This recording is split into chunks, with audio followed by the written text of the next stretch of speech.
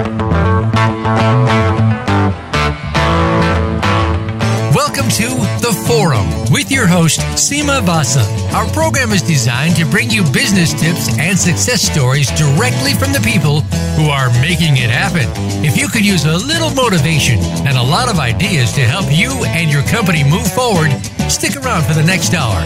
Now, here is Seema Vasa.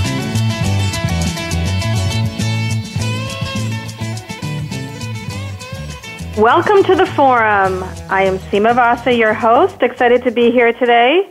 We are talking about a topic that's incredibly near and dear to many of us, and that is sales. A topic we're going to focus on is getting some tips and strategies on how to successfully sell on a budget. I'm excited to have our guest today here, Paul Kirch. He is the host of Boss Academy Radio, as well as the CEO and president of Active Sales Intelligence, a sales and coaching consultancy agency, as well as a digital marketing agency called Websites and Leads. Paul, welcome to the show.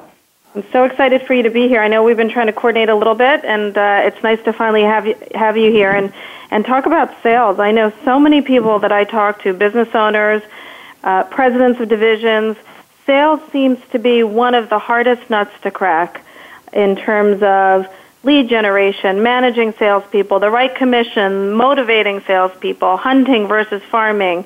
I'm sure you've run the gamut. So I wanted to start out by just asking you, what are some key things that you, or philosophies that you have in your mind when you think about sales? Well, I think about the way that sales was when I was growing up. There was definitely the heavy mindset of that always be closing strategy. I'm not saying you don't close because, of course, you have to close business, but it's that forced mindset, that guilting people into buying from you, that high-pressure sales.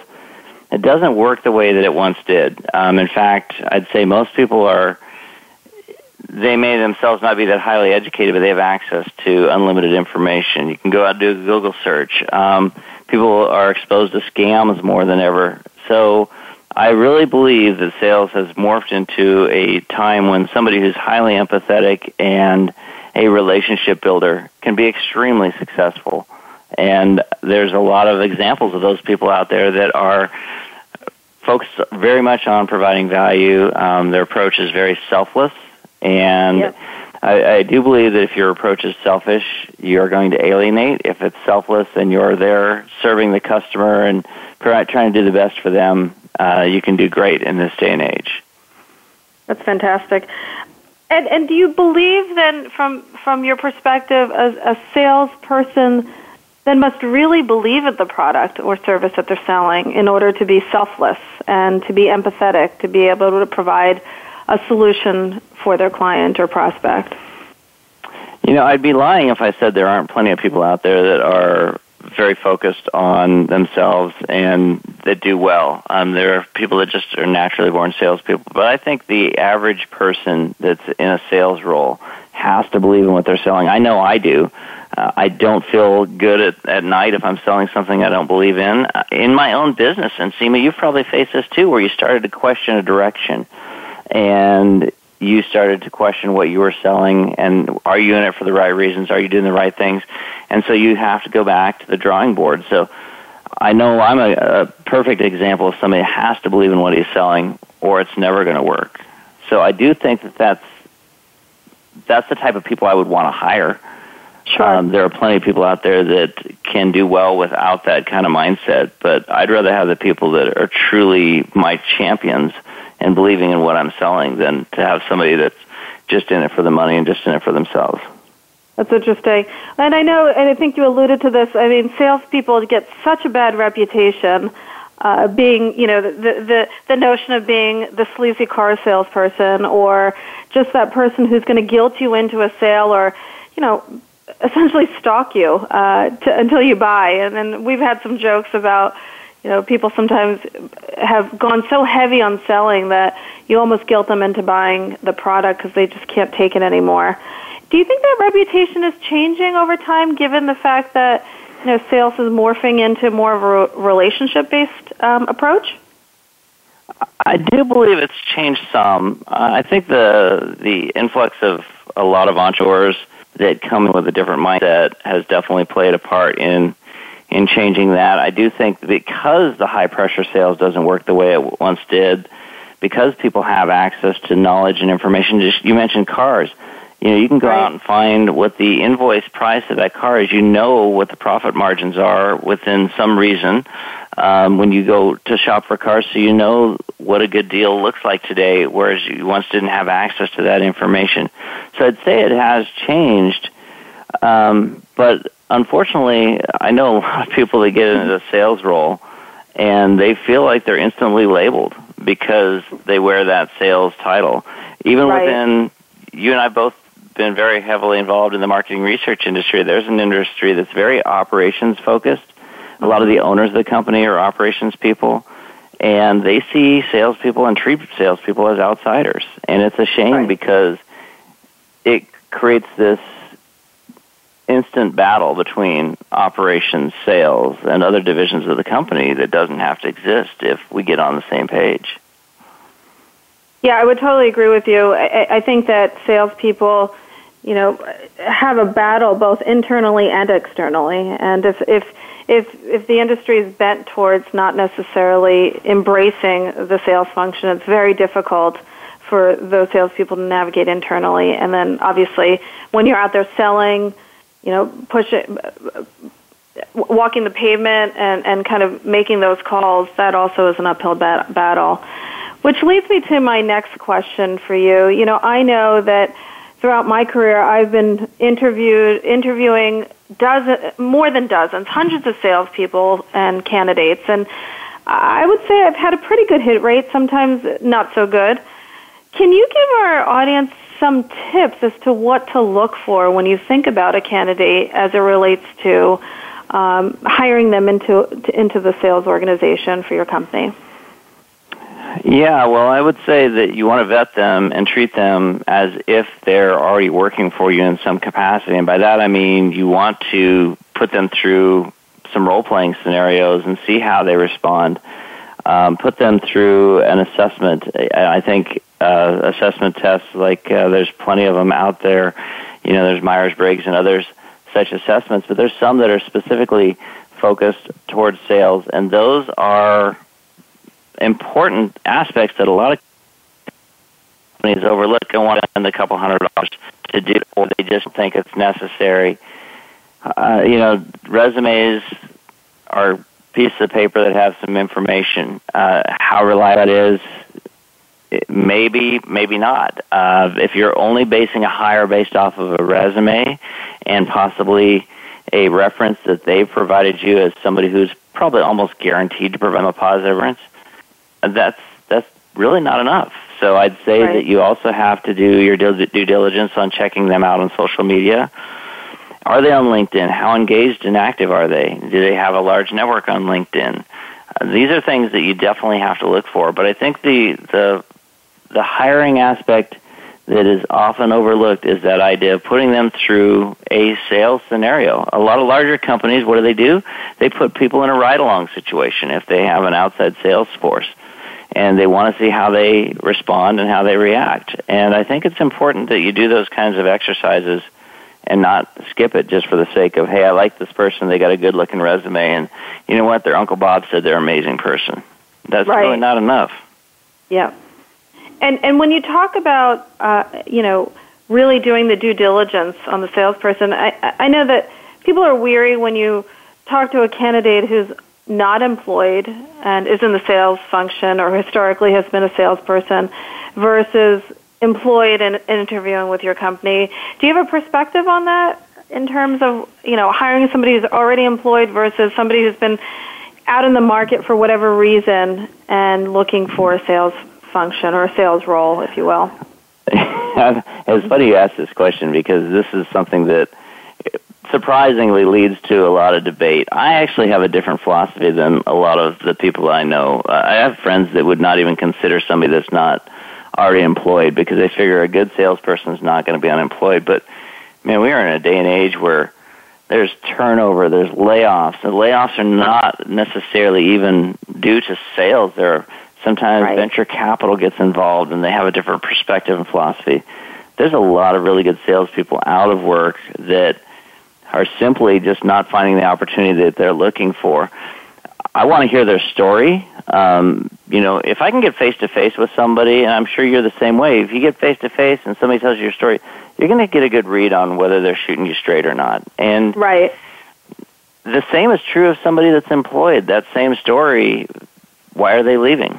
And, I'm not a big fan of situations where you offer somebody a job and they go back to their current employer to try and renegotiate a better deal, because ultimately I think that puts them in a bad situation. And if somebody does that works for me, they go get a job offer for somebody and they come back and try and negotiate a better price or a better salary, there's somebody I know is not loyal. I want somebody that's loyal, and I think you have to dig in and give them a chance to share that. So if somebody's got good credentials, they've got a good background, and they seem like they'd be a good fit, I'm not going to rule them out because they're currently unemployed. But I do want to know that story, and then I'm going to dig in and do my background check and fact-finding. And is it true, have you found in your consulting with other clients that the sales position tends to be one of the hardest positions to fulfill, or is it just because it's difficult for some, or for me, let's say, people that I know, it's really not a common issue for many organizations. What do you see out there? Well, I think some companies have better systems in terms of finding people and recruiting people in than others, and depending on their size and where they are in terms of funding and everything like that, they're in a different position. But I'd say for most people, hiring salespeople is really difficult, and the loss of opportunity and the loss of sales if somebody does not work out can be astronomical. You could have somebody that's a salesperson that with their comp plan is going to make 120, but your opportunity cost, if they don't work out in the first 6 months to a year, could be 3 or 4 times that, because if you had a good performing salesperson in, you might have done better in the territory. You might have alienated some clients. You might have been in a situation where you did some true collateral damage because you had the wrong person representing your company. So it's hard to hire salespeople, and it's also a high-risk situation. That's why I think your due diligence up front is worth putting the extra money and time into it. That's great. Well, Paul, when we come back, we're going to take a break, but when we come back, I would love to talk to you more about email marketing or email reach out versus cold calling and actually picking up the phone and talking to people. I know that's a hot debate right now for many in terms of how much do you actually balance between email and cold calling, and get some other neat tips from you as to how to improve the sales process for companies out there. And we'll be right back. Thank you. We'll see you on the other side of the break.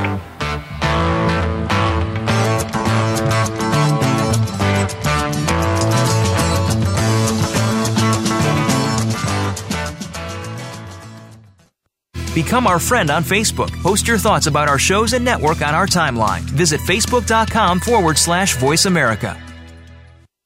Don't fly blind. Blink Insights provides valuable research to support more informed business decisions. We have walked in our clients' shoes and understand their challenges. We will work with you to understand your information needs and deliver actionable results through innovative and cost-effective solutions. Blink Insights will partner with you to help you make strategic decisions about your brand and better improve your positioning, your product and service development roadmaps, and your delivery to customers. We work with a variety of clients. Call us today at 516-494-0077 or visit blink-insights.com. How is your company's marketing plan? Could it use a little help? For most businesses, the answer is yes. Tune in each week to Marketing That Won't Break the Bank. Host Janet Kunst and her guests will show you how and where to bring your marketing to the next level. Each show will feature action strategies that you can implement right away and see results. We'll make this easy for you. Start by tuning in every Wednesday at 12 noon Pacific Time, 3 p.m. Eastern Time on the Voice America Business Channel. Starting, building, and growing a company is hard in itself. Doing it on your own is even harder. You need a partner on your side who can help. Infinity Squared Ventures works with you to understand your goals and design options that can help you accelerate your business. We have creative ways of working together that allow business leaders to still realize their visions. Visit infinity-2.com and let Infinity Squared Ventures get started with your company.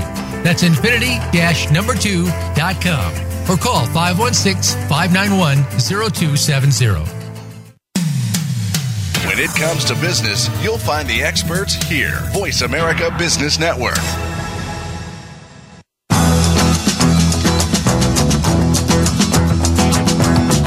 You are listening to The Forum with Seema Vasa. To talk to Seema or her guest this week, please call 1-866-472-5790. Again, that's 1-866-472-5790.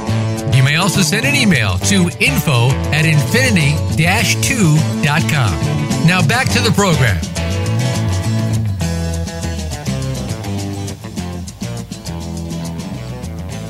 Hi, we're back.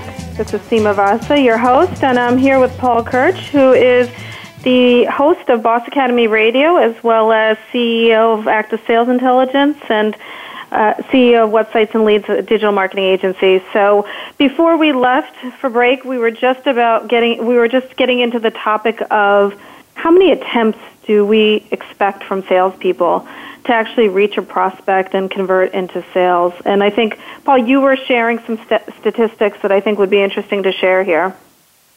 Yeah, now the data's probably a couple years old at this point, but the National Sales Foundation had done a study where they went out and looked at the number of outreaches and touches that it required to convert somebody into a customer. In most industries, that number is averaging around 8. Now, that may not seem like a staggering number, but that's based off of a lot of change because there was a time not long ago where it was 5 and 6 outreaches. Now we're looking at 8 to 10. And we had an outbound cold calling team that would go out and find leads for clients, and sometimes just to get a valid appointment set up with a qualified prospect was taking 7, 8, and 9 calls. So it's changed, and most salespeople give up after 3 or 4. It's amazing how much of the business. So when I say 8 to 10, so they say 80% of all sales occur, or excuse me, 80% of most sales occur at after 8 outreaches. So that could be between your email outreaches and your phone calls. And, if you talk to somebody on the phone and they say, hey, send me some information, which is often a nice way of saying, you know what, we're really not interested, but we want to get off the phone. Right. But if you send them that information, now you've gotten permission from them to follow up, essentially, because they've given you permission, hey, send me some information.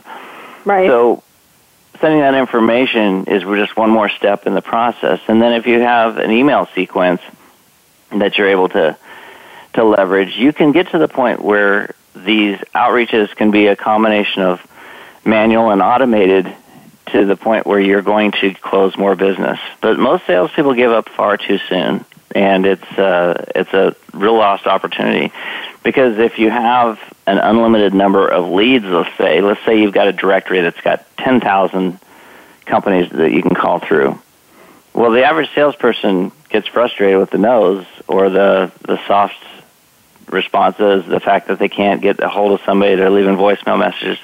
So they'll go on and dial on that next number, but every new number you start with is starting in a really cold place. Right. If you've talked to somebody and gotten their permission to follow up, now all of a sudden you're dealing with a warm prospect instead of a truly cold prospect. That's great information. I know that 8 seems like an eternity because of the lack of response, and then starting from scratch with a new potential lead or prospect. Well, do you have a philosophy on cold calling versus email? I know there's some debate about whether prospects want to be even called to. I mean, the reality is even corporate numbers don't exist really because you call into a central number or you call into a mobile phone number. It seems like the climate has changed as it relates to cold calling. What are your thoughts on that? Okay, now remember I did say a selfless approach, so that's. Yeah. But I want to make sure we don't blur the lines here because you mentioned does it even make sense to do this? Because do people even want to be contacted that way? I have people that tell me, it's like, well, my prospects they don't want to be called. They don't want to be bothered. They don't want people leaving them voicemail messages. Right. But if that works, convert is not about what they want at the point. It's about what I need to reach them. If I truly believe in what I'm selling, and I believe I can help somebody and I can provide them a service, aren't I almost doing them a disservice if I don't take steps to reach out to them? And I think that I take out of the equation what they want in terms of their preferred contact method, because everyone that you're trying to sell to, their preferred contact method is the one that's going to be hardest for you to get to them, because nobody wants to be sold, right? Right. Except for Gittimer, who wrote the Little Red Book of Selling, Sales Bible. He always says people hate to be sold, but they love to buy.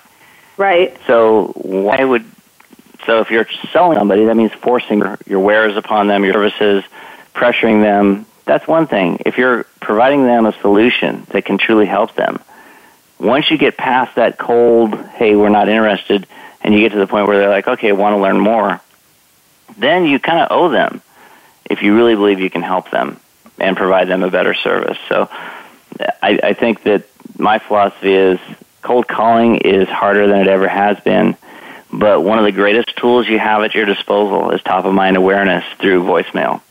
And I say that because voicemail is the one form of communication that they can't ignore. So you can just delete an email without reading it.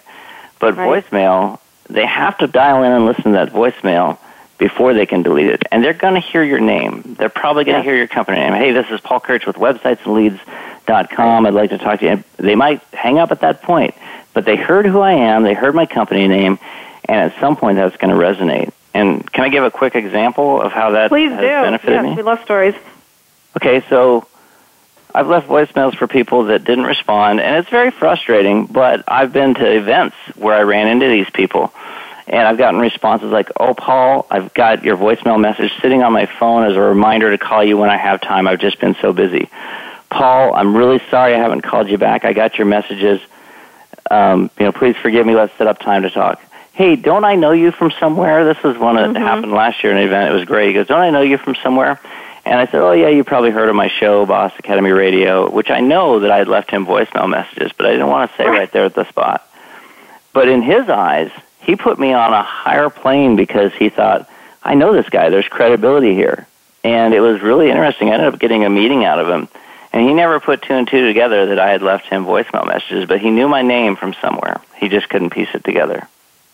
So that's not the ideal situation, but it was one that made me really realize that, man, that top-of-mind awareness is so critical, because I used to be the big believer in, if I'm leaving a voicemail message, I want them to return it. And I get a lot of voicemail messages returned, but more importantly, I use it as a means of staying on their radar.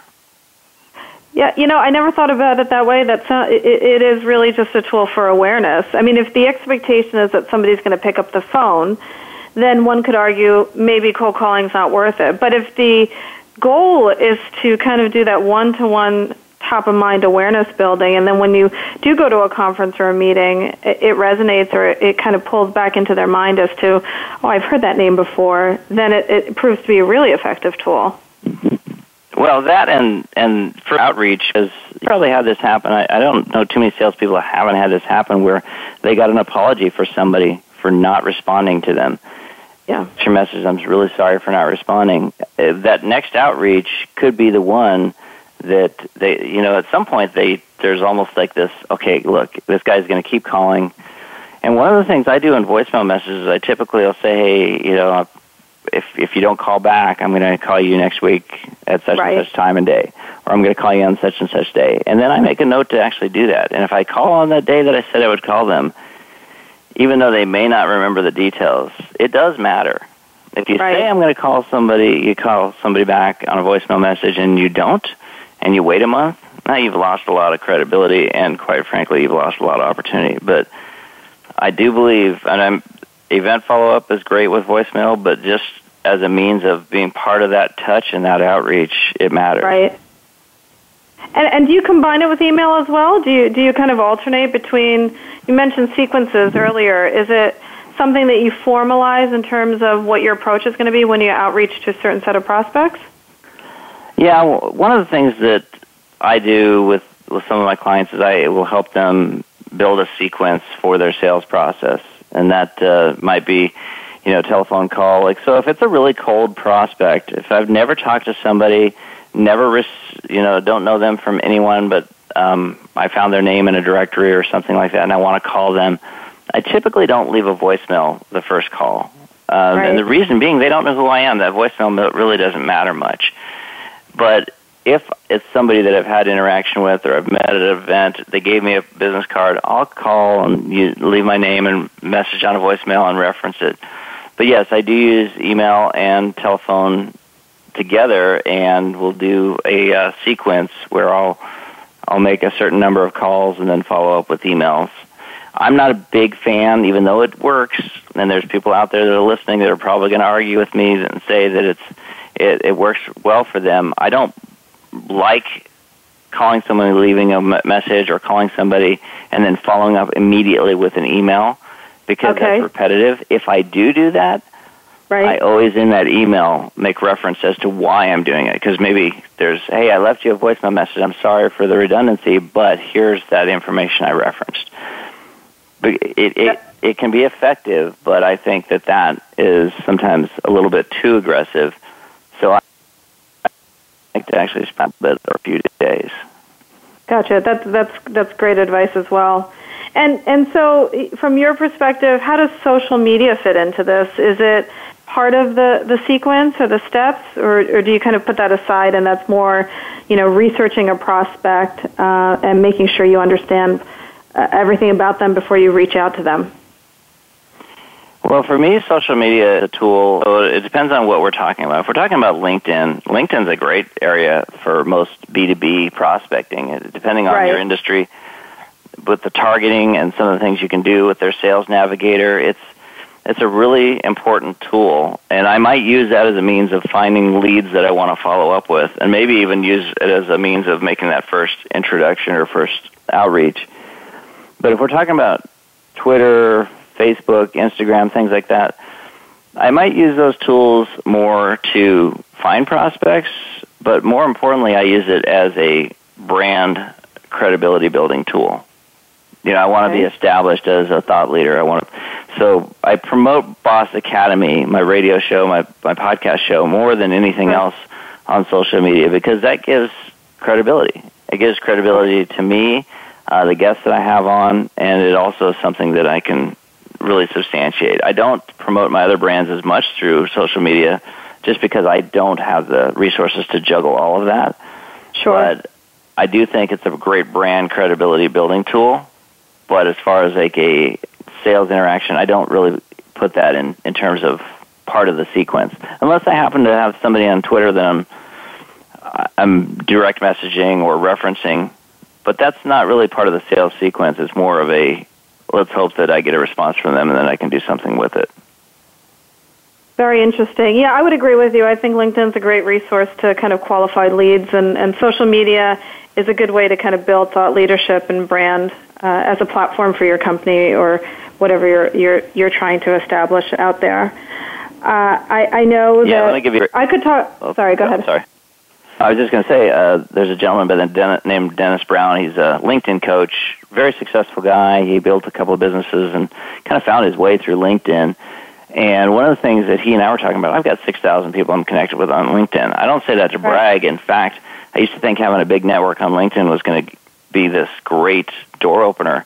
Right. But the way LinkedIn's set up, it's a very manual process. So he refers to he does an automated email sequence that's manual, and he's somewhat joking about that. But he will go out and he'll identify people in his group that he wants to email, and he'll send them an email, and then a few days later he'll follow up with a second email in that sequence. Wow. All value-based content, no sales messages whatsoever. And it's a slow manual process, but his conversions are through the roof. And so I've played around with that a little bit and had great success with it as well. So That's great. Those are some great tips. It's time-consuming. We're gonna take a break. I feel like we could talk about this all day long. We're gonna take a break, and when we come back, Paul, I would love to hear from you how to motivate salespeople. What's the core there, and how do we best, align incentive management to other levers for motivation? So we'll be back after the break. We hope you join us to hear more about managing and solving the sales issue. Thanks.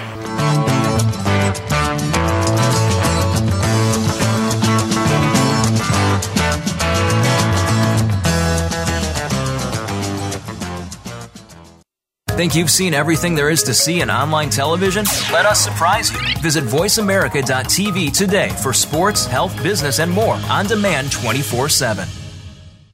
Starting, building, and growing a company is hard in itself. Doing it on your own is even harder. You need a partner on your side who can help. Infinity Squared Ventures works with you to understand your goals and design options that can help you accelerate your business. We have creative ways of working together that allow business leaders to still realize their visions. Visit infinity-2.com and let Infinity Squared Ventures get started with your company. That's infinity-2.com or call 516-591-0270.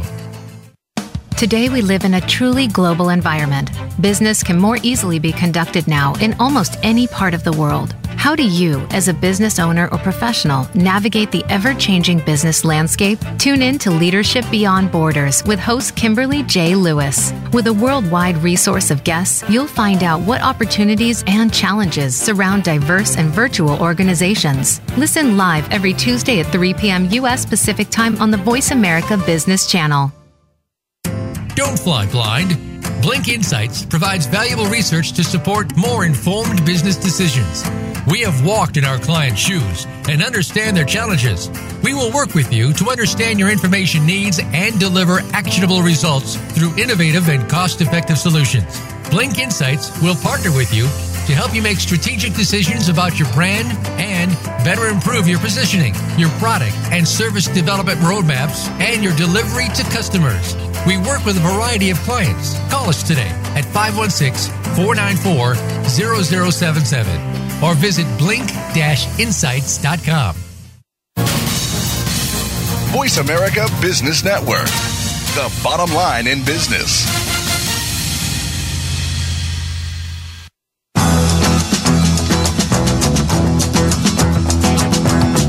You are listening to The Forum with Seema Vasa. To talk to Seema or her guest this week, please call 1-866-472-5790. Again, that's 1-866-472-5790. You may also send an email to info@infinity-2.com. Now back to the program.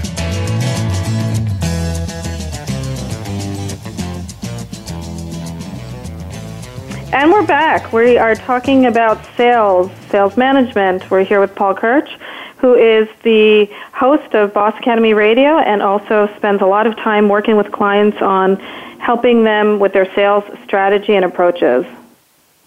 Paul, we were talking about, before the break, a little bit more about rejection and setting up a structure that allows us to, as business leaders, motivate salespeople. And I wanted to get your perspective on what are the levers to motivate and keep salespeople energized and refreshed and excited, especially because they experience rejection on a daily, minute-by-minute basis.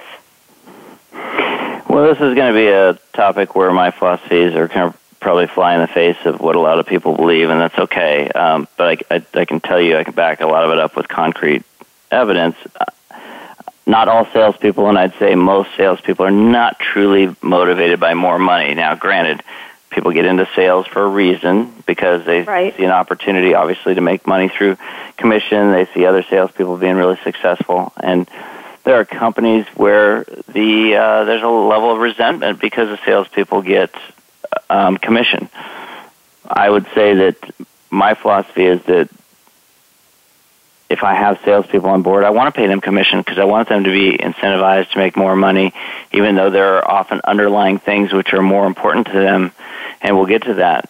But salespeople are also the most vulnerable and at the most risk. If you're in an operations role, let's say you're a project manager, and you mess up on a project, well, you may get yelled at, or you may get somebody upset, but your job's not probably going to be at risk unless this is a repeating trend. If you're in sales and you fall short of your numbers, well, your job's at risk.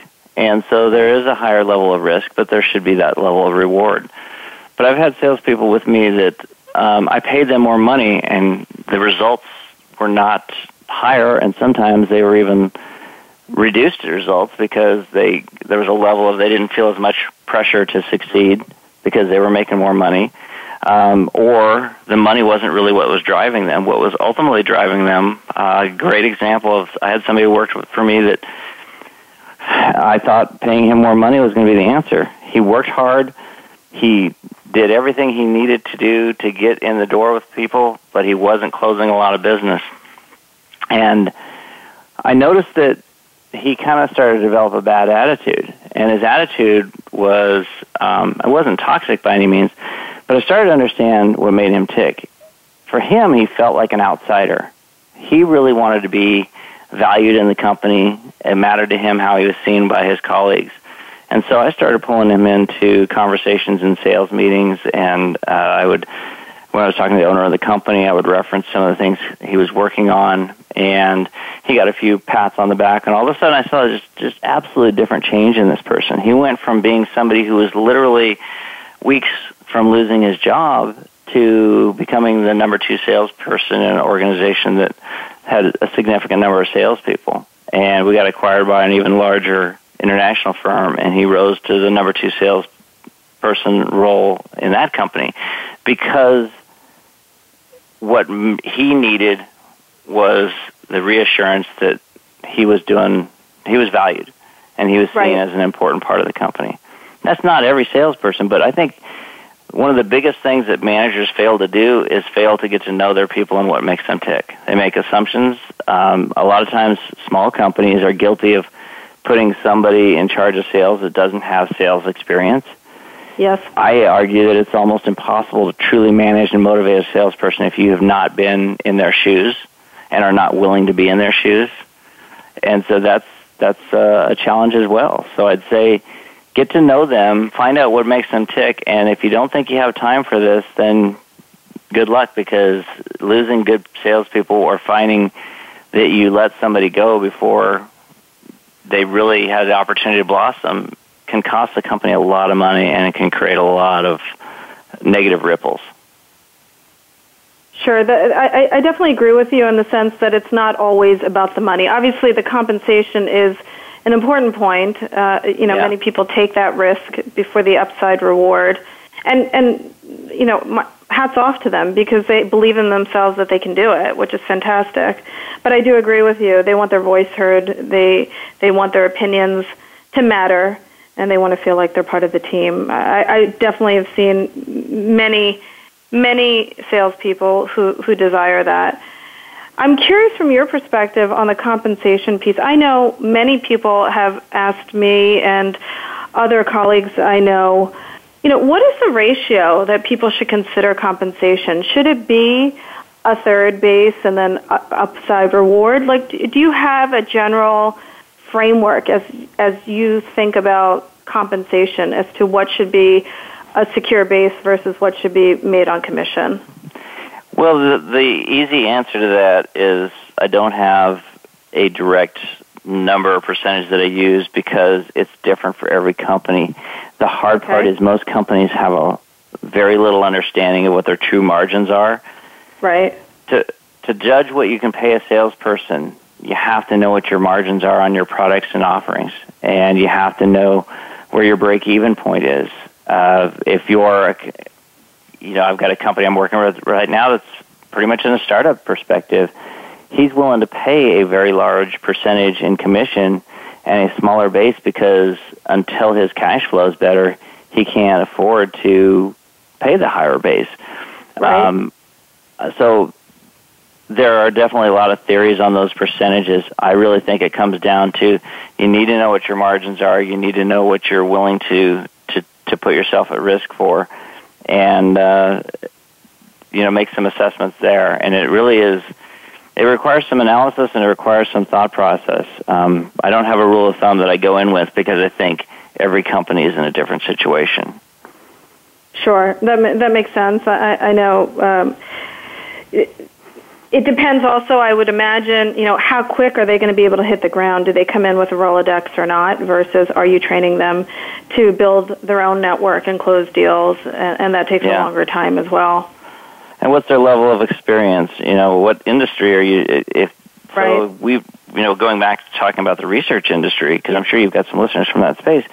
Sure. If you've got somebody selling into healthcare and there's all this low-hanging fruit, great, but maybe you've got somebody that you want to put in an area of specialization where they're going to have a lot fewer opportunities to prospect. And that's another thing. It's like often we measure salespeople on a black and white, here's what you did in sales, here's what this person did in sales. Well, they've got more close rate or better close rate and more sales. Right.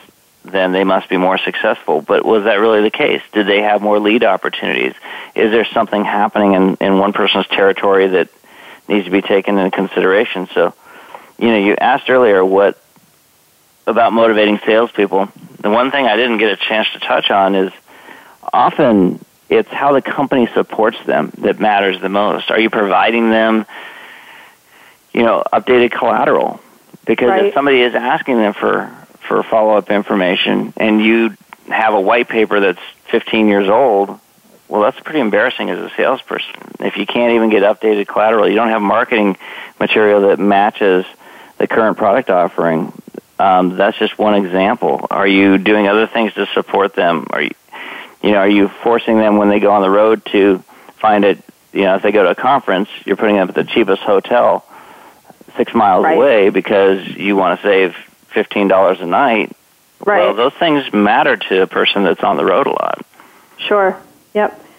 And let me ask you, when you think about the metrics, or when you think about sales activities, there's obviously the prospecting and the reach outs. Do you measure number of face-to-face meetings, number of proposals outstanding? What's your perspective in terms of how closely do you monitor those metrics in terms of sales management, if you will?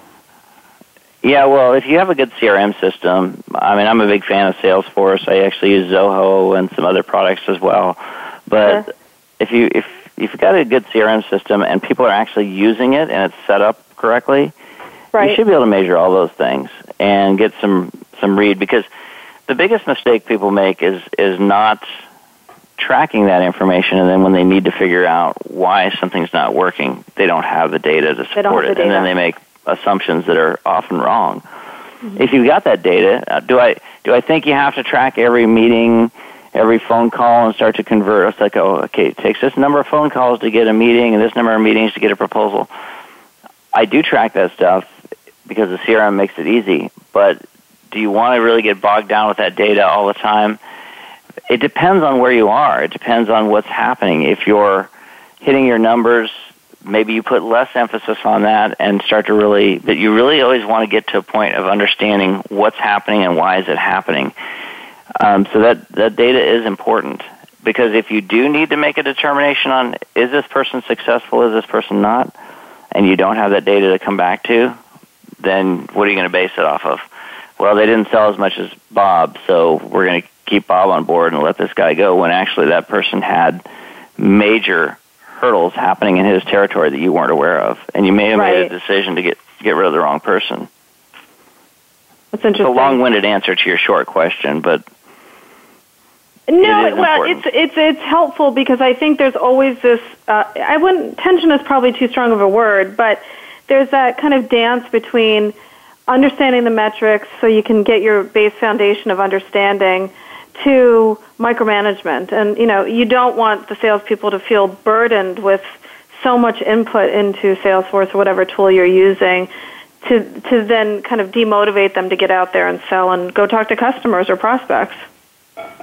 Right, but if you create the process that every time they make a phone call, it's entered in, their emails are automatically entered in because you've got it linked to the CRM solution, and every time it recognizes an email address with an account that's in Salesforce, it automatically adds it.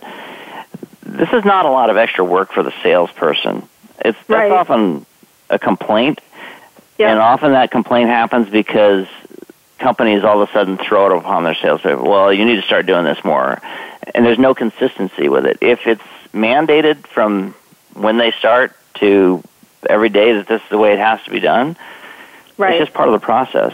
And I'm not above tying compensation to making sure Salesforce or CRM data is updated, because at the end of the day, that stuff is there to protect them as much as it is the company, and that knowledge is power. I would argue that, yes, if they have to go back and enter that stuff in a week later, it's going to be a nightmare for them. If they're doing it as part of their job, then I'd say that it's an important piece. And I'm not a micromanager. If I have to micromanage somebody, they're not going to work for me. Right. But having that data at my disposal and them having that data at their disposal. Can you imagine a salesperson that's out there getting 20% close rate and his colleagues are getting 12% close rate, and you're going, okay, why is this person more successful? Well, that person who's got the 12% close rate might be making more calls but having lower conversion. And then you can start looking at, okay, why is this person converting more? Why is that happening? Right, right. So then you dig in and go, okay, well, wow, this guy's really doing some compelling things with his follow-up process. And then all of a sudden you create something that everyone gets to follow, and you bump everyone's close rates up. Knowledge is power. Yep, I firmly believe that as well. You're not flying blind. Paul, when we come back, I would love for you to share your favorite sales story. It could be your best experience, and obviously the sales experience that you'll never forget, because potentially you could have done something different or better. So when we come back, we're going to hear from Paul, his personal experience on the sales, being on the sales front lines.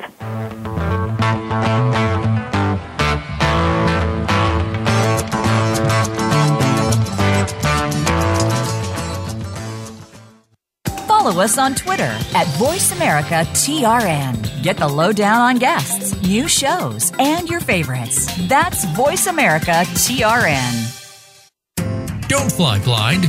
Blink Insights provides valuable research to support more informed business decisions.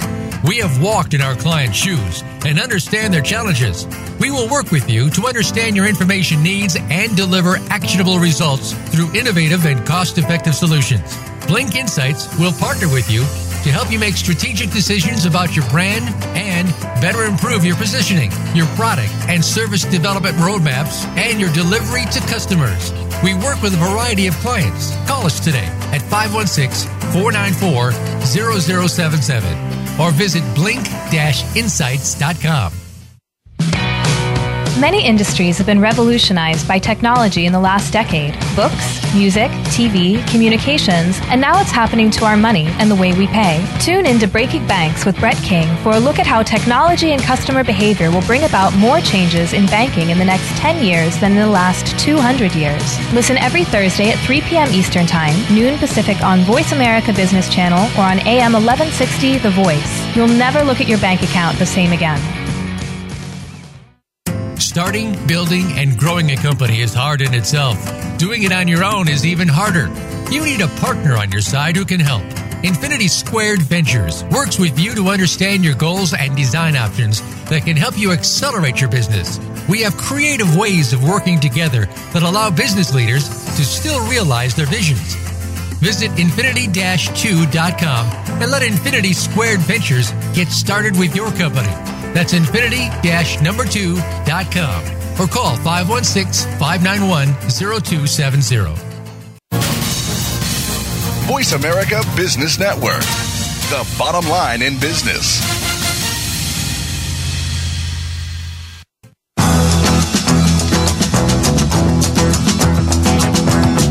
You are listening to The Forum with Seema Vasa. To talk to Seema or her guest this week, please call 1-866-472-5790. Again, that's 1-866-472-5790. You may also send an email to info@infinity-2.com. Now back to the program.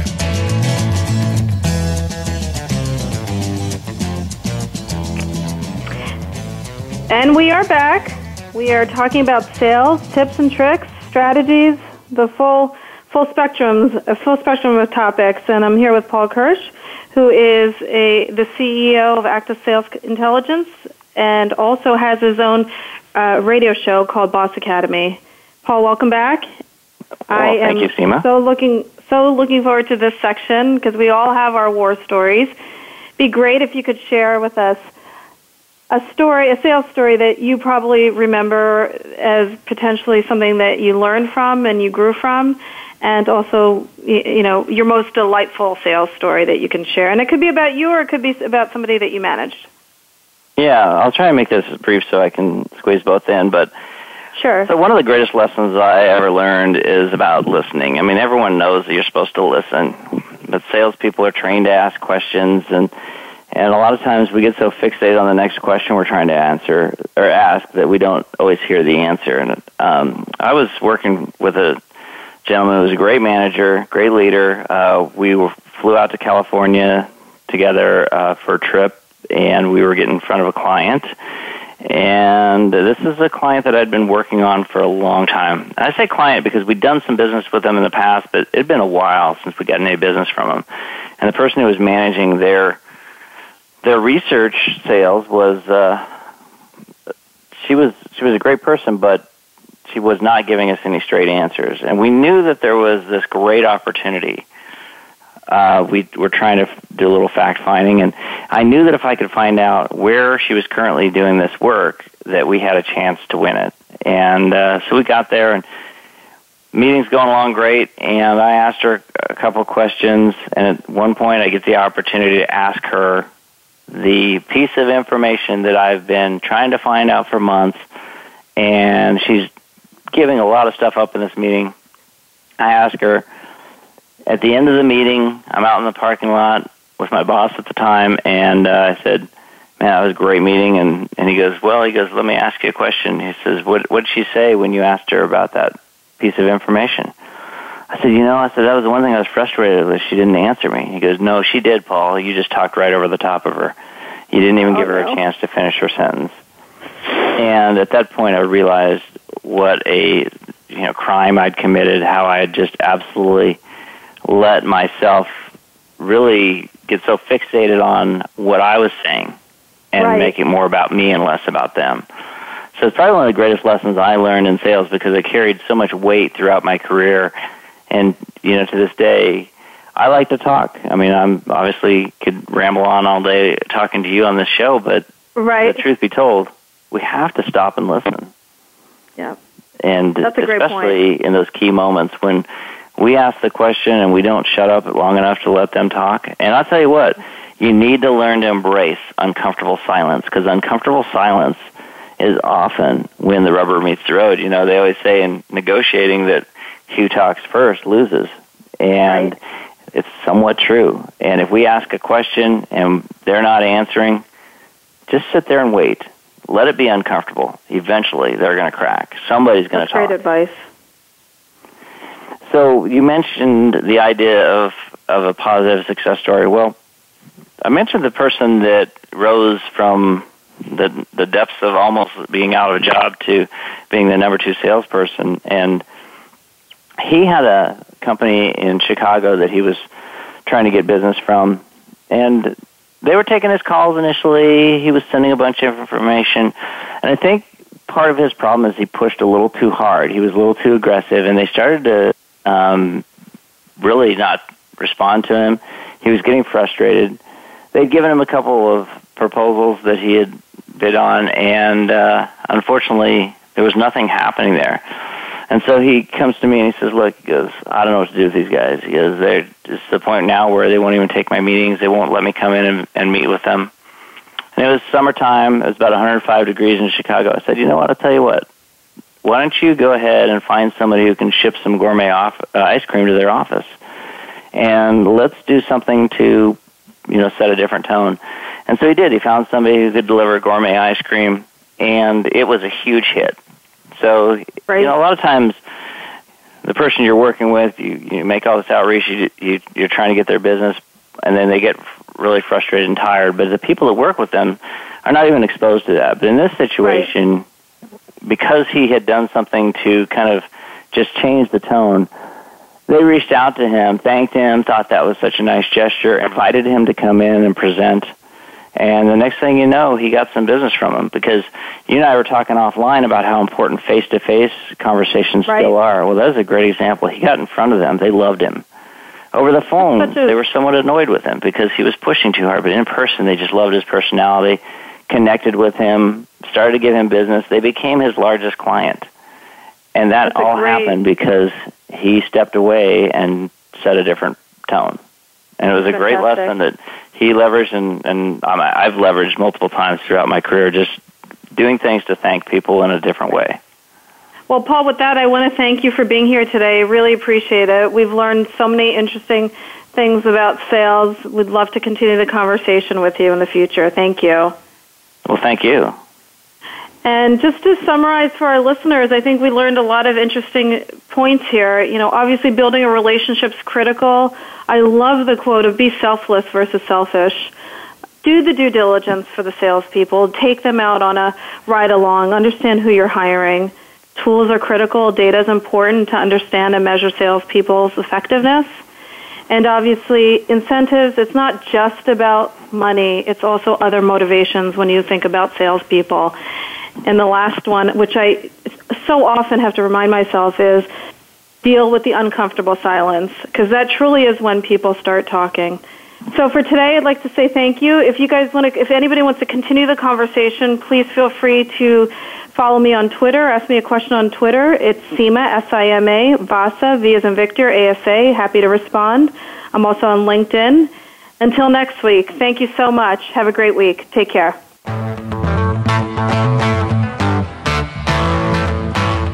We are so glad you've joined us for the forum. Please tune in again next Tuesday at 1 p.m. Pacific Time and 4 p.m. Eastern Time with your host, Seema Vasa, on the Voice America Business Channel. Until we talk again, have a good week.